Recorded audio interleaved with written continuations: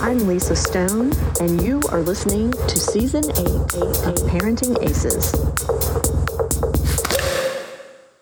Welcome to Season 8 of the Parenting Aces podcast. I'm your host, Lisa Stone. This week, we are talking college recruiting and college tennis showcase. And I'm so excited to have former Baylor head men's coach, Matt Knoll, with us. Matt resigned from Baylor as the head of men's tennis about a year ago and decided to go on a related but different path. He started a business called American College Placement, where he is working with a variety of partners to work with high school kids who want to play collegiate sports, not just tennis, though certainly Matt's expertise is in the tennis arena. And he is really having a lot of success with that. And as part of his work with American College Placement, Matt decided to put on a college tennis showcase this summer. And it's going to be held in June in Dallas at the SMU campus. And I am going to be there. So I'm really excited. And Matt has asked me to participate and hopefully do a panel discussion with the parents that are there and some of the players. So I think it's going to be super, super fun. The link to American College Placement and the showcase itself will be in the show notes on parentingaces.com. So if you haven't already, make sure you take a look at that and click through. The price is very reasonable. And I know there are several other college showcases going on this summer, and you have different ones to choose from. But for those of you, especially who are in the Dallas area or near enough that, maybe you can drive down, I want to encourage you to take a good hard look at this one that Matt Knoll is putting on. I think it's going to be really good.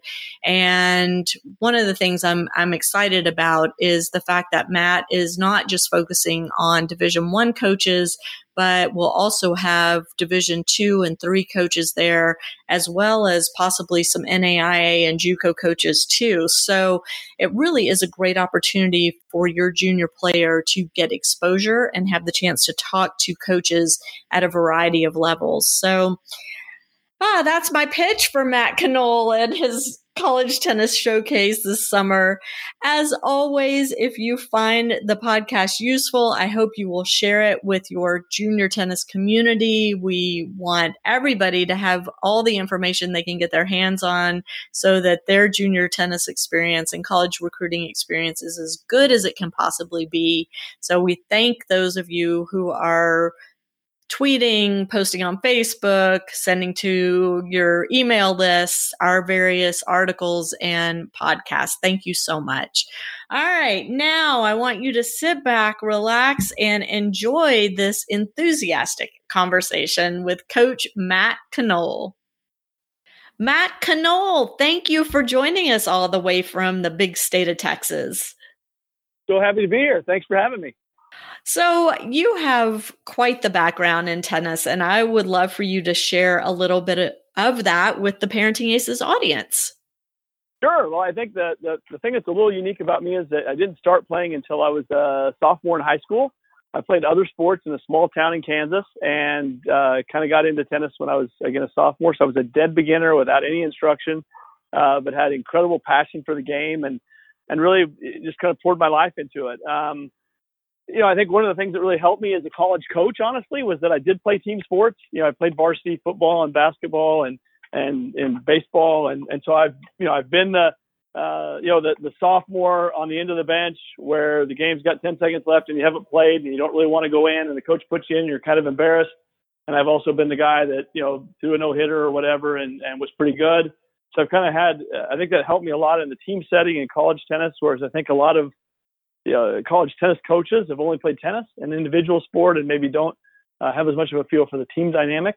Anyway, I went to college and loved it. And then I was going to go to law school. And a guy named Scott Tilke, who's now the coach at Kenyon, talked me into being his assistant coach at South Alabama for a year. And I fell in love with coaching and then started on the path to be a coach and, moved around from South Alabama to Northern Iowa to Kansas, and then came to Baylor and then was at Baylor for 22 years.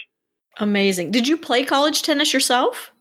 I did. I went to Kansas State, and we were one of the worst Division I teams in the country, and I got to play sixth. I was not any good, and I had a really super experience getting to play there. And as fate would have it, Kansas State ended up discontinuing their tennis team. So I've been through that, which I know a lot of people are paying attention to that issue in men's tennis in college. And I ended up transferring to Washburn, which is a Division II school down the road in Topeka, and finished my career there. Awesome. And so you had this amazing career at Baylor. You won all sorts of championships, and you took a team with a losing record to a team that was just, a major standout. Can you share a little bit of your experience coaching there and what that taught you, and how you're using that now? And we'll kind of transition into what you're doing today. Well, great. I think a lot of the things that really we used there to help us be successful were things that are applicable in every facet of life. Hard work, accountability, following up, discipline. All the things that you would read in any book. And I think that we were able to sort of apply those things in a really dynamic way. We had incredible support from our university and our athletic director, and we were able to really, again, go after it in every facet. We recruited good players, and they believed in what we were doing, and they did a great job in school, and then it made it easier to recruit more good players. And, as the profile of our program grew, then, it sort of perpetuates itself after a while. And we were able to build a facility and host the NCAAs. And we had all these goals that we set out to when I started. We actually achieved everything on my laundry list. The one thing we didn't achieve is I wanted to endow the whole program. As I understand it, Stanford is the only program that has all the scholarships, the operating budget, the coaches' salaries, everything endowed. And I thought that was something I really wanted to do before I left Baylor. Unfortunately, we had some things happen at Baylor that were outside of our control that we lost our fundraising momentum. But we're about halfway there. So we felt like we did a lot of good things there. It was a heck of a run. One of the things that makes Baylor stand out, and this started while you were there, is the involvement of your alumni, and specifically Mark Hurd. Can you talk a little bit about how important it is for college tennis programs to engage alums? Well, I think one of the things that tennis coaches sort of don't appreciate is how that's legitimately part of their job. Getting people into the stands, for example, is a very important part of your job as a college tennis coach, in my mind. Engaging the alumni base is a very important part of your job. Raising money is a very important part of your job. And I think, a lot of tennis coaches, are just tennis coaches, and it sounds simplistic, but, there's just more to the job than that. If you want to, if you're coaching at a club or coaching one player on the tour, then you're able to really focus on that. But I think the guys that have been the most successful at the collegiate level have been more, CEOs, if you will, and they're managing a lot of different things. And I think bringing those kind of people in really does make a difference. And, I know that when I see programs get dropped, and I speak to the coaches that are there, they don't have, the right kind of people advocating for the program, either people that have donated money or people that have come and supported it, in the community. It's really hard to discontinue a program when you've got a $20 million facility and 1,000 people coming to every match. And I think that's something that I think, college tennis coaches can continue to evolve and do a better and better job with.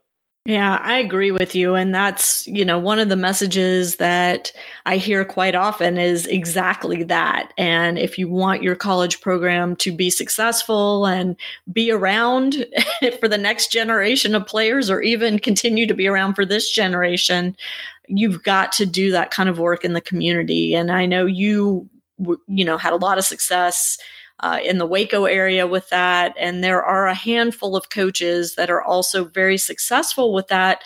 But the majority of them just don't seem to either know what to do or have the time and support to do what they need to do. And it's really too bad. I when I hear of a program getting cut, it's a bad day for me. I hate that. It's a horrible day. And I was in the Big 12 conference, and we only had 6 men's teams, or they have 6 men's teams. I mean, that's, it's sort of shameful, really. And some of the schools, we'll use Kansas where I was for a while.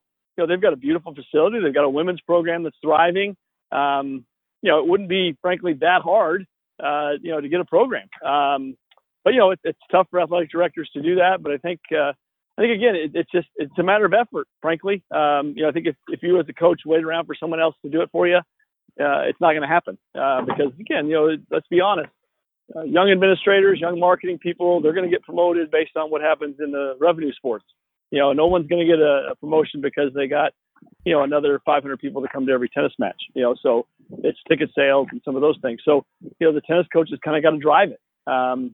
That's a challenge that, again, some guys are doing a great job with and some guys not quite so good. Right, right. You mentioned that you were a multi-sport athlete growing up. And I'm wondering, when you were at Baylor and you were dealing with recruiting, how important was it to you as a coach to seek out players who had that multi-sport background? Well, super important. And not only the background, but also the mentality. And we started our program with Johan Juster, who was South African and played rugby and other sports like that. David Hodge, who was Australian and had played, cricket and other team sports. Johannes Michalski, who was German, who played club tennis all through his childhood. So these guys had some feel for tennis. And there are a lot of kids, that just, go to the club and play tennis and haven't been on any kind of a team or had any kind of experience like that. And I think it's hard to teach a kid that, or a person that when they're 18, 19, 20 years old. I think some people just have an affinity for it and experience with it. And that was a huge key for us. We really wanted guys, again, the best player we ever had in college, Benedict Dorsch, was arguably the best team guy we ever had. He was the guy that was getting guys together for barbecues and doing all the little things to help guys out when they're in a slump. And, really, again, looking outside of himself. And that's, something that I think trickles down to everybody. Right. One of the things that, I've noticed looking at the Baylor rosters over the years is that it is pretty heavily skewed toward international players. What's up with that? I mean, I know there are some amazing players in Texas that would kill to go to Baylor. How difficult as a coach was it to recruit those Americans and get them to come to your team? Well, I think first, it hurts me to say this, but there aren't a ton of really good Texas players. For example, you look at the University of Texas, which is the flagship school in our state, and obviously sort of has their pick of in-state kids, much like an Ohio State would or somebody like that. And, last year they didn't have a single American playing singles in their lineup. And the reason is not because I'm sure that they didn't want Americans. They're just, Texas is not that strong in tennis right now. I think you look at the senior class, and I think the highest ranked boy in the senior class is ranked something like 50, in the tennisrecruiting.net rating. So, if you start recruiting at 50 and go down from there, you're just not going to beat anybody. And so, first thing first, there's not a lot of great tennis in Texas in these last few generations. And then I think second, again, Baylor's a tough sell. I love Baylor, but Baylor's not a tier 1 school, which tennis players' families think is really important. I mean, I can't tell you, Lisa, how many times I have a conversation like this. Well, Mr. So-and-so, what do you think about, your son's choice of schools? Well, I don't care where he goes to school. Oh, great. As long as it's in tier 1. Okay. And tennis parents are sophisticated. They open the U.S. News and World Report and they can see, that Baylor's ranked 71 or whatever it happens to be that year. And that's not tier 1.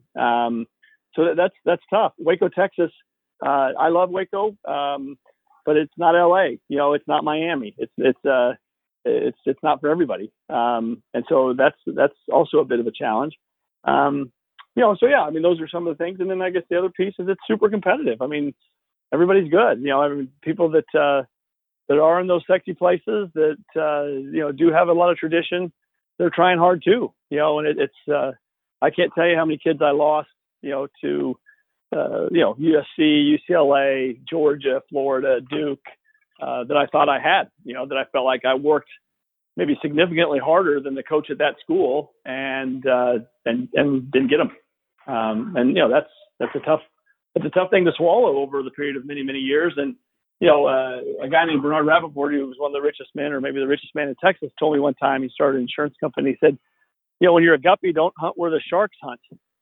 And, you know, he started an insurance company and failed. And then he thought, you know, there's a niche here in the labor market where the big companies aren't servicing this market. And he was incredibly successful. And so what that taught me is, you know, when I'm recruiting and I find out a kid's looking at some of these schools I just mentioned, and those schools are seriously considering them, I really am smart to move on in a lot of cases, you know, because you're wasting a lot of time and energy to lose.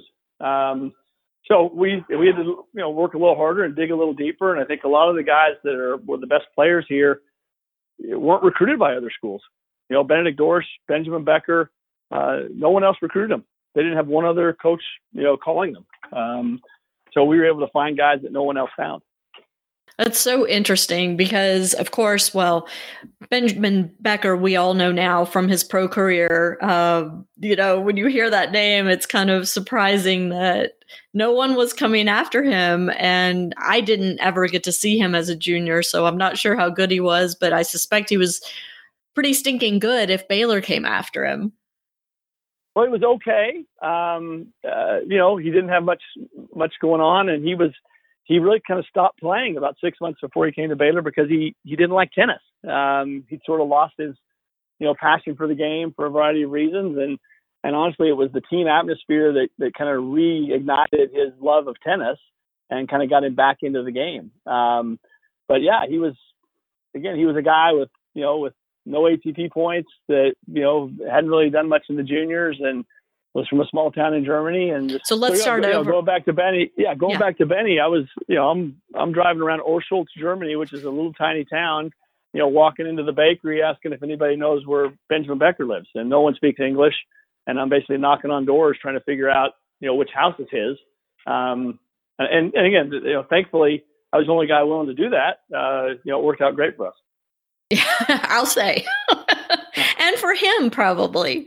Oh, I think he would agree. No yeah. So if a parent is looking for a secret to college recruiting, what's your best secret you can share now that you're no longer in a coaching role at the collegiate level? Well, I think be realistic. You know, I think that, you know, I'm doing this placement business now with American College Placement. I'm talking to parents every day, and, you know, the majority of them are a little overambitious. You know, you talk to parents whose child might have a 1200 on the SAT, which is great, and they want to go to an Ivy League school, you know, or their daughter's a 8.5 UTR and they're insisting they only want to play Division I. Well, you know, those things aren't realistic, and that sets you up to be disappointed. You know, I think, you know, as I tell people, if you have a 1600 on the SAT and you're a 14 UTR as a boy, you can go any place you want. But as soon as those numbers start to come down on either side of the equation, then your target schools are reduced. And it doesn't mean you can't have a great experience. It's about fit. You know, it's like I told a dad, he said, well, my daughter's UTR is all wrong. And I said, okay, let's say that I'm a genius and I can hack the UTR website and make her into a 12, and we get her a full ride to UCLA or wherever, and everybody's thrilled. But then she goes out there and guess what? She's really a 9, you know? And right. After a couple of days of practice, she's going to be crying, saying, I can't stay here. You know, this is a terrible fit. So it's not like we're trying to trick the system and get you into a place you don't belong. You know, invest in the process and focus on schools that are right for you academically, socially, you know, athletically. And man, there's so many great coaches out there that will invest in you and help you really, you know, develop in every way possible over the course of your college career. And if people will be more open to that, I think that they can have a great recruiting experience. Well, and now that you are working on the other side, you gave me a great segue here, so thank you for that. You have a business called American College Placement, and it is exactly that. It's for tennis players, but you also work with athletes in other sports, I believe. Is that right? Yeah, I do. I've got other mentors that are experts in other sports, and you know, again, I'm not teaching anybody how to hit a kick serve. I'm teaching them how to get recruited and find the right school. So, you know, these are things that translate across different levels. But again, it's just a matter of, you know, the thing that we try to do that's a little different is we're not just sending emails. We're actually meeting the family, meeting the player, you know, spending time with them on the court, really understanding who they are, so that then when we reach out to a coach, we have authenticity. You know, we've seen them play. You know, we can tell the coach, look, this is what we were really dealing with. and it's good on both sides. The coaches appreciate it, the players appreciate it, and we've had incredible success with our model. I mean, it's exceeded my expectations. I mean, both sides of the equation are really, really pleased with it, and we've been able to help some kids do some things that are really exciting. One of the things you just said kind of jumped out at me, and that's, if you could go into the UTR system and hack it and, give a player an inflated UTR and get them recruited, how within a day or two, it would become very apparent that they didn't belong at that school on that team.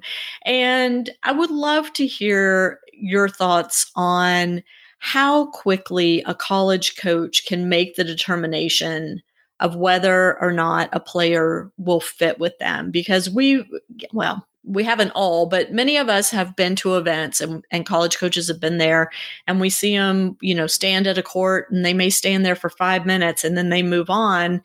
The player on the court sees them move on and thinks, oh my gosh, they're not interested in me at all. And the parent may feel the same way, but that's not necessarily the case, right? Well, it's not. I think a tennis expert can watch tennis for a few minutes and get a pretty good idea of what they're looking at. It doesn't take long, and I think in terms of the tennis, that's the easy part. The challenge in the recruiting process is the limited amount of time that we get to spend, or the coaches, get to spend interacting with the prospects and their families, where you can really get to know somebody. Because the way the rules are, you just don't get a lot of time to really figure out who's who. And then the other part, right, is that both parties are disingenuous. Coaches, I tell the people that I'm helping in my company, if I put you in the room with the top 20 coaches one-on-one, you're going to walk out of the room saying, man, that guy's the greatest guy I've ever met, and that school's unbelievable. They're all very good salesmen, and they're all going to couch what they say in a way that makes it attractive to you. And conversely, the players do the same thing. Hey, coach, I'm a really hard worker. I really want to do a great job at school. They touch all the bases. They've been sort of coached. And I think the more that, we can bring honesty and openness, to the process, the better for everybody. I saw, Lisa, for example, that 800 Division I men's basketball players transferred last year. I mean, think about that. That's just one gender, one level, one sport, and so that it's just crazy how, that's people are having such a hard time matching, the prospect and the program. And again, that's one of the things I'm really trying to do with my company, is just to try to bring some transparency to the process and say, look, this coach is going to, this coach, if you don't do well, he's going to take you out for an ice cream sundae. This coach is going to yell at you and make you run at 6 a.m. Which one do you think is better? Mm-hmm. Which one is a better fit for you? And of course, there's everything in the middle, but those aren't conversations that are often happening because everyone's trying to sell. The player's selling, the coach is selling, and at the end of the day, sometimes you don't get the right fit. Right. And I think that's a very unique quality of what you're doing, Matt. And, as the parent of a kid who transferred twice in college, I will say, I mean, it's, it happens more often than we discuss. And people that have listened to this podcast or, read Parenting Aces articles over the years, are probably a little better informed than maybe the vast majority, but it's not the end of the world if your kid has to transfer, but it's not easy. And nobody wants to go into their college tennis years with the idea of, if it doesn't work out, I'll just transfer. I mean, that's not the mindset you want to have going in. Well, no question. And I think the other thing I would say is, you want to be careful about the idea that, sure, I'm the 12th guy on the team or 12th girl on the team, and I'm going to improve and I'm going to get a spot, because again, those things are tough. I mean, because what happens, right, is that, the 11 and 10 and 9 and 8 person and 7 person are all getting better too. And, people look ahead and say, well, we have 3 seniors, so next year I'm going to move up 3 spots in the lineup. Well, coach is going to bring 3 other people in. That's right. So, you got to get better, honestly, in a good program. You got to get better to stay at the same spot. Because if you don't, then the people behind you are getting better and they're passing you. So right. It's a heck of a challenge, and I think that's why, again, good information, honesty in the process, transparency both ways is really healthy for everybody. Because again, the coach doesn't want you to transfer either. You don't want to transfer. It's your teammates don't want you to transfer. They've invested in you. It's great if you can really to do a great job on the front end.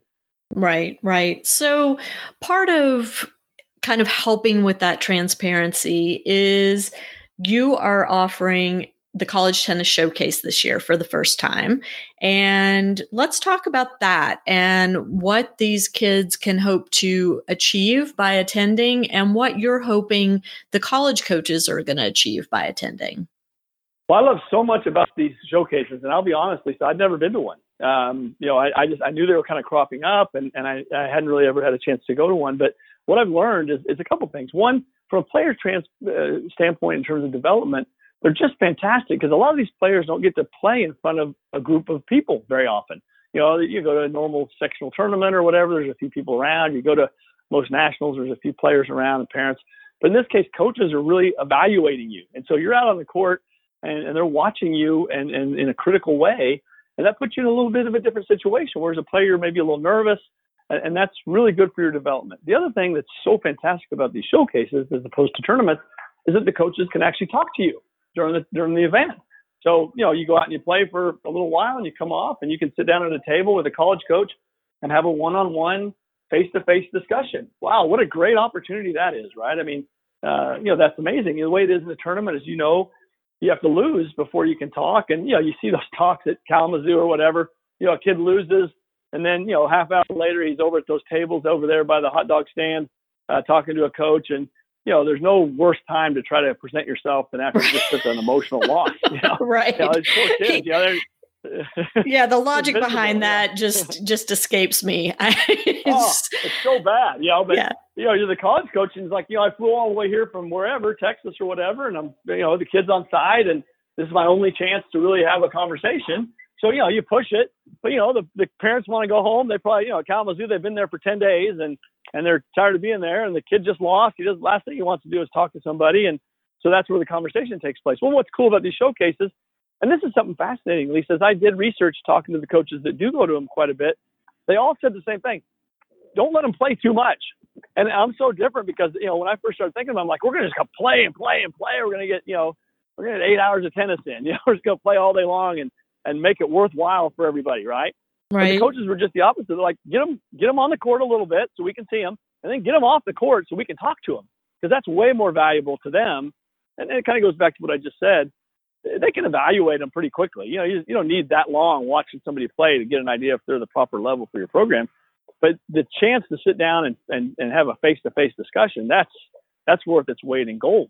And so that's great for both parties, again, because the coach gets a great feel for the young person. The young person gets an opportunity to have this kind of a critical conversation. And, of course, the first time you're super nervous, and then the second time you're less nervous. And by the time you do it, a number of times, and it's kind of old hat. And a lot of the questions are the same, and you get used to what they're going to ask. And I think even if you're talking to schools that maybe you're not interested in, just going through the process of communicating with an adult, a coach, really is valuable for the young player. And I'm just really thrilled that we're going to have a chance to do it at SMU. I think that's fantastic. All right, so let's talk details. First of all, the dates and the location. You mentioned SMU. So the showcase is going to be in Dallas, the Dallas area, out on the SMU campus, which I'm so excited about. So talk a little bit about, well, let's say the dates too. It's June 22nd and 23rd. Right. And we did it again. Another thing I learned in talking to a lot of people was a lot of the showcases go over 2 days.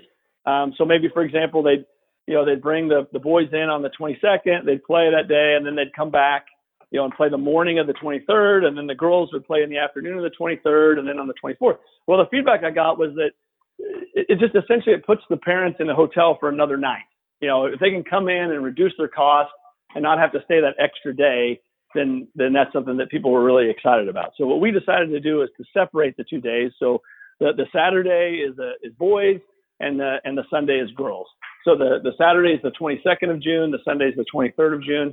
So the boys will come in and start early in the morning and go all day, and then the girls come in the next day and they go all day.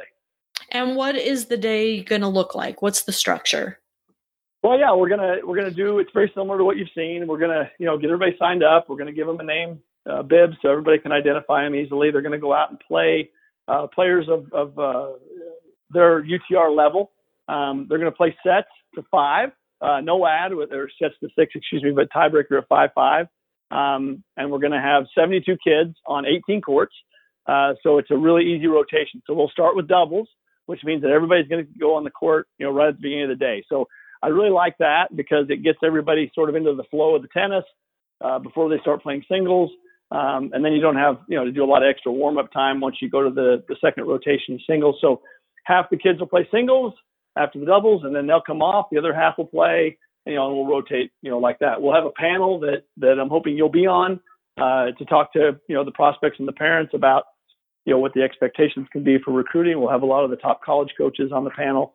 They'll, again, be at their service. I think it's an incredible opportunity for the players and the parents to ask the questions that they want to ask. And I'll be a moderator to kind of move it forward, because oftentimes, people will have a question that maybe they're nervous to ask, but, I'll make sure that we're getting some of the important stuff on the table, and I'll count on you to kind of help me do the same with your experience. But yeah, we want to make sure everybody gets as much information as they can and gets as much out of it. What's really cool about SMU is, they've got 12 outdoor, 6 indoor, and they've got all this fantastic seating indoors, the lounge and, the seats in the stadium. So in Texas, it's often, 100 degrees in the summertime. So people are going to be able to go inside and have these conversations with the college coaches in the air conditioning. So it's going to really create, I think, a really super environment for everybody, that we're not going to have to go out and just be punished, in the hot summer sun. That sounds like the best part to me, honestly. I've spent many summers in that sun. It is brutal. It's brutal. And I'll tell you, I can't say enough about what a great job SMU did with their facility. Just a really spectacular facility. So I'm really glad that we're going to have a chance to showcase that for the kids and the other coaches. I think it's going to be really special for everybody to play, in such a wonderful place. So share with us, Matt, which coaches, and you don't have to give specific schools, but I mean, is it just Division I? How is that working? Yeah, the idea, great question, is to have a real variety of, Power 5 D1 schools, mid-major D1 schools, kind of high academic D3s, some other schools that maybe would fall outside of that group, so that there's kind of something for everybody. And that's the approach. We're not going to have, I don't think it helps anybody if we have, 30 Power 5 coaches there and nobody else. Right. And I don't think it helps anybody if we have, 30 D3 schools and nobody else. I think it's important to have a variety. And I think it'll give the kids a chance to, to really be energized to see some of the uniforms of the schools that are around, and again, just create a really cool environment for everybody. Who should come to this player-wise? Well, I think anybody that wants to play college tennis. I just don't think there's any downside. I don't care if you're the number one player in the country, or if you're the number one player in your high school team and you're just kind of getting into the game a little bit more. But I think it's just a great chance to play in front of people in a great environment, in a beautiful facility. I just don't think there's a downside for anybody. And again, I think if you want to play, I tell people all the time, you got to get on the board. Every college coach has a list of girls that are in the class of 2021 that are on their whiteboard in their office that they're watching. And you can't watch everybody that's playing. So you've got a list of 10, 15, 20, 25 people that you're watching. And as a young player, you want to get on that board. If you want to go to that school, that coach needs to be aware of who you are. And then our objective with American College Placement is if you're a female and you're a 1100 SAT and you're a 8.5 UTR, then we want you to be the best person with that profile in the marketplace. So when the coach gets, and this is something we touched on a little bit, Lisa, but as a college coach, you come in your office every day and your inbox is full of emails from Bulgaria, Argentina, Australia, Germany, England, all these places. And then also obviously kids that are domestic. And so you're trying to sort through all these kids that are interested in playing at your school. And a lot of them are pretty good at tennis, and a lot of them are pretty good at school. They've got good SAT scores and they've done a good job with their tennis. So it's incredibly competitive. I think it's clear that there's no more competitive sport than men's college tennis. And I think the second most competitive might be women's college tennis, because there's just all these kids internationally that are competing for those spots that are suitable, that can fill those spots. So we have a huge advantage, though, that we know when we're a sophomore in high school, we know this already. That kid that's in Australia doesn't know that. That kid in Australia that's a sophomore in high school hasn't even thought about coming to the States to play, right? It's not even on the radar screen. So we've got the advantage, and that's where we need to utilize our advantage and get on the board with these coaches. Be proactive. Hire somebody like Matt Knoll or somebody else to get in there and advocate for you so that you can get ahead of all those other kids you're competing against. And again, we can't turn you into somebody that you're not, but whoever you are, let's make you the best possible option for that coach. And again, coaches are people. They're gonna go with what's easiest. At the end of the day, if I can take a kid from Waco that's a 13.5 UTR over a kid that's from Buenos Aires, I'm obviously going to take the kid from Waco, right? And so we want to make it as simple on the coach as possible by, again, presenting ourselves in the right way, creating the right relationship so that we can be the one to get that spot rather than having it go to somebody else. Gotcha. So the showcase itself, is it just open to high school players or can any age kid come? Yeah, it's just a prospect age kid. So high school age players. Okay. So can you be entering ninth grade in the fall, or do you have to have already okay. So it's kids that are currently in 8th grade through kids that are currently in 11th grade. Right. Okay. And I think clearly for kids that are, juniors and seniors, if you haven't really got a plan in place and some momentum going, man, you got to go. It's time to get going. I mean, you got to go to things like this showcase to get some momentum and get some action happening. And people tell me, I'm going to wait till I'm a senior to be recruited or whatever. Well, isn't it? You probably know this. I'm sure you know this, Lisa. But the NCAA just made a rule where you can make official visits at the beginning of your junior year of high school. So, the opportunities are being taken off the board even earlier than they've ever been before. So if you're not ready to look seriously at schools in your junior year, the beginning of your junior year, let's just be honest, you're behind. You're not where you need to be. So as a sophomore, you need to start getting a good plan together and making good contacts, so that you can have an opportunity to go to every school that's out there. Because as you know, once the scholarship's gone, it's gone. It doesn't matter if Serena Williams walks in the door. If you don't have a scholarship left, then you can't give her one. That scholarship's gone. So you got to do a great job of being the first one there. And the other part, right, in men's tennis particularly, a lot of schools have very limited roster slots. The athletic director comes in and says, look, you can only have 10 guys on the team. And again, it doesn't matter if Roger Federer comes in, you can't take him because you can only take 10 people. So, there's the competition for slots is even very competitive. Right. And I mean, the Parenting Aces audience is pretty knowledgeable about the fact that on the men's side, there are only 4.5 scholarships, while there are 8 on the women's side. And, like you said, once that scholarship's gone, it's gone. And, yes, there may be an opportunity to be a walk-on and get no scholarship money, but let's face it. I mean, after what we go through in the junior development process to get our kids to the point where they are eligible to play in college, it sure is nice to have that scholarship coming in the next year or two. Oh my gosh, amazing! Yeah, just amazing. I've got twin sons that are sophomores, and I know it's just overwhelming looking at the cost of a college education for young people. It's craziness, and it's only getting worse. Yeah. The other thing I will say, I think it's important. I didn't know, and I've learned that there's way more aid out there in the Division III level than I realized. Yes. People say they don't give athletic aid, and that's sure enough, but they give significant scholarships at that level. Particularly if you're a good student, you can really create a lot of opportunity for yourself at the Division III level. And so I think that, and as you know, I don't have to tell you this, but the best Division III teams are really good. Yeah. That level of competition, is pretty tough. And it's funny. I tell clients, hey, I think you look at D3, and they look at me like I'm asking them to jump off of a cliff. But the best teams at that level are really good, and the coaches are very strong. So there's a lot of great options. Division II as well. And even NAIA. NAIA is a great place to go if you're in a situation where you need financial aid. They give scholarships for tennis in NAIA, and it's something that I think a lot of people overlook.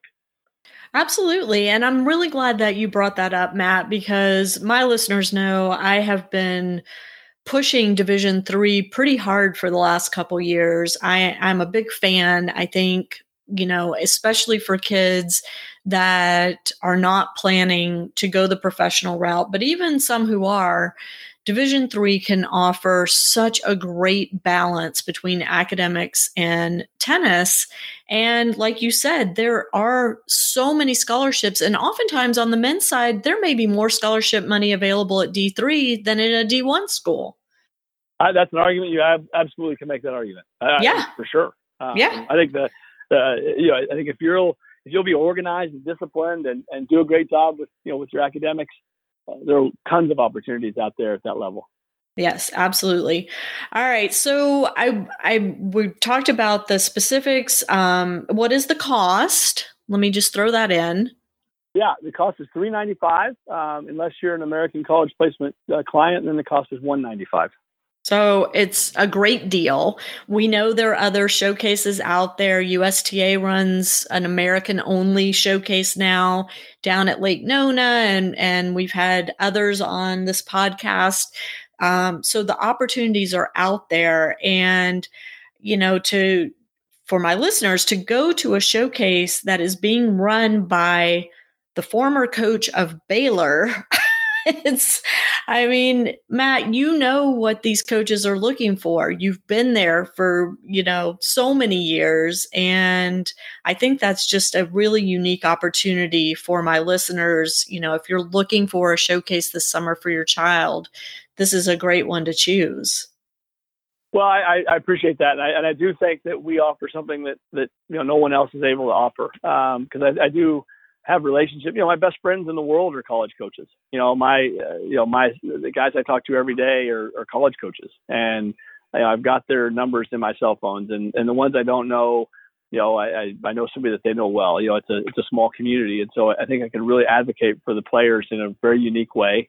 And I love doing it. The thing about it for me is I'm really thrilled about seeing kids go to school, seeing them go there and make the lineup and make all conference and play in the nationals and get a degree and get a job. And I'm really looking forward to the day and 5 or 10 years when we can have a whole history of clients that have gone on and done great things. Because to me, that's what the personalized service is all about, is you get to know them and follow them and stay in touch with them. And that's what I'm most happy about, is just being able to really help.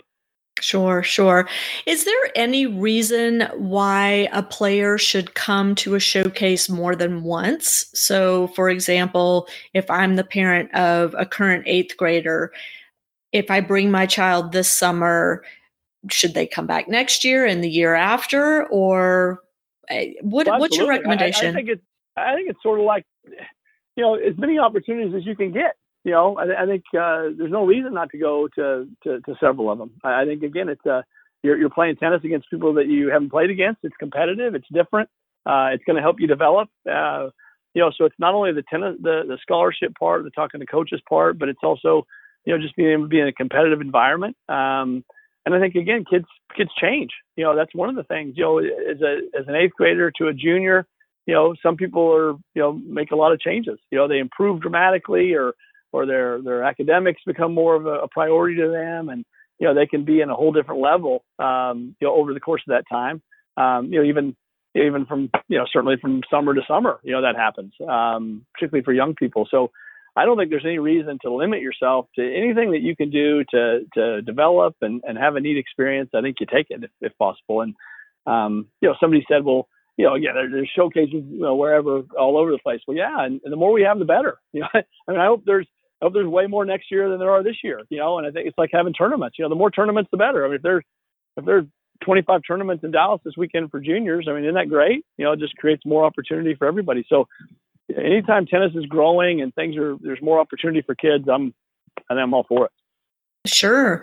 So your showcase is being held at SMU, and when you and I talked offline, you shared with me that SMU men's coach Grant Chen is going to be helping out with the showcase. You want to give a shout out to Grant and talk about what his involvement's going to be?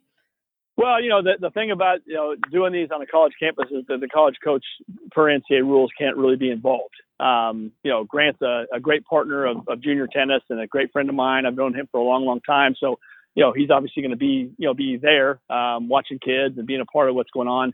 But the NCAA won't let him officially be part of what we're doing. But I think that, what we see is that, here's another young coach with a lot of enthusiasm who's excited about, making his facility available to programs like mine, to generate enthusiasm in the Dallas community. And man, the more of that we get, the better, right? I mean, that's just, Grant's a super guy. That's he's a collaborator. He's somebody that brings people together.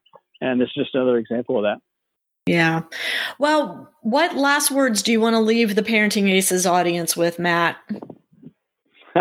Well, I think one, as a parent, we all want our kids to just be passionate about something, whether that's, playing the trombone or computers or tennis. It's just such a thrill as a parent to have our child be passionate. And everybody listening to this show is obviously their kids are passionate about tennis, and what a gift that is, that they've got something they really believe in. And I think that college tennis can be a huge part of that. And I really encourage, both the players and the parents to look seriously about really pursuing college tennis. I think that, I talk to a lot of parents where, I'll just go to, University of Oklahoma and be a fraternity guy, or I'll go to, University of Texas and join a sorority, and I don't really want to play college tennis. Well, man, I think that's a huge mistake. I think when you've invested as much as we all, everybody has in their junior tennis, you're passionate about something, man, to go to a school where you can play. And I think nothing expands your heart more than an inspirational coach. And to have a chance to play for an inspirational coach and be around your teammates and pursue, whatever your goals are, I think really changes your life. And I can't tell you, I'll close with this. Over and over and over again, I talk to people who say that when they're hiring, the most important thing they look at is people that played college sport.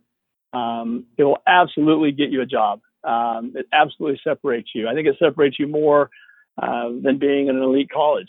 So I think go play.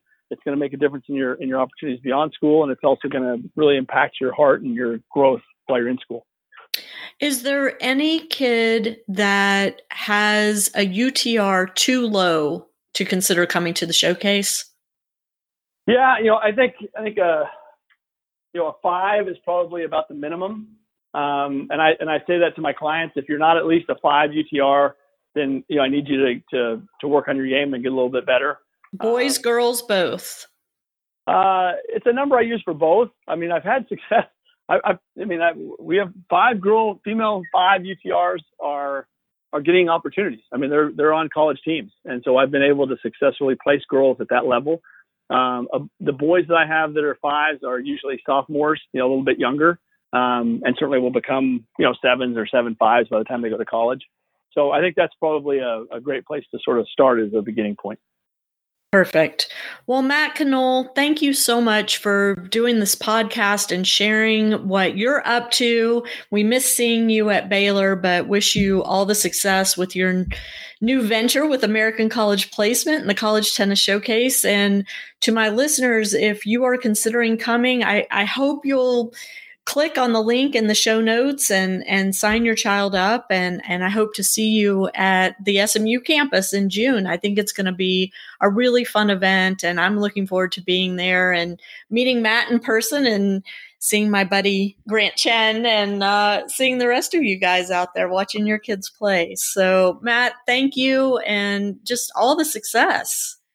Well, Lisa, I can't let you off the call until I tell you thank you. I mean, you're doing this, as a volunteer, and what you've done with your website and the service you're providing everybody. I mean, man, what a labor of love, and what a wonderful thing you've done. And I just thank you from, everybody in tennis, that you've been able to, start from the beginning and make yourself, such a huge part of what's going on with American junior tennis. And everybody really appreciates it. I hope you know how much we all really appreciate all the work you're doing.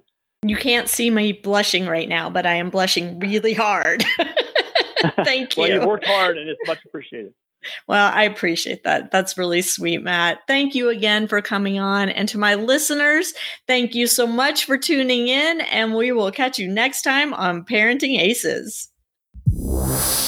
I'm Lisa Stone, and you've been listening to the Parenting Aces podcast. For tennis parents, by a tennis parent.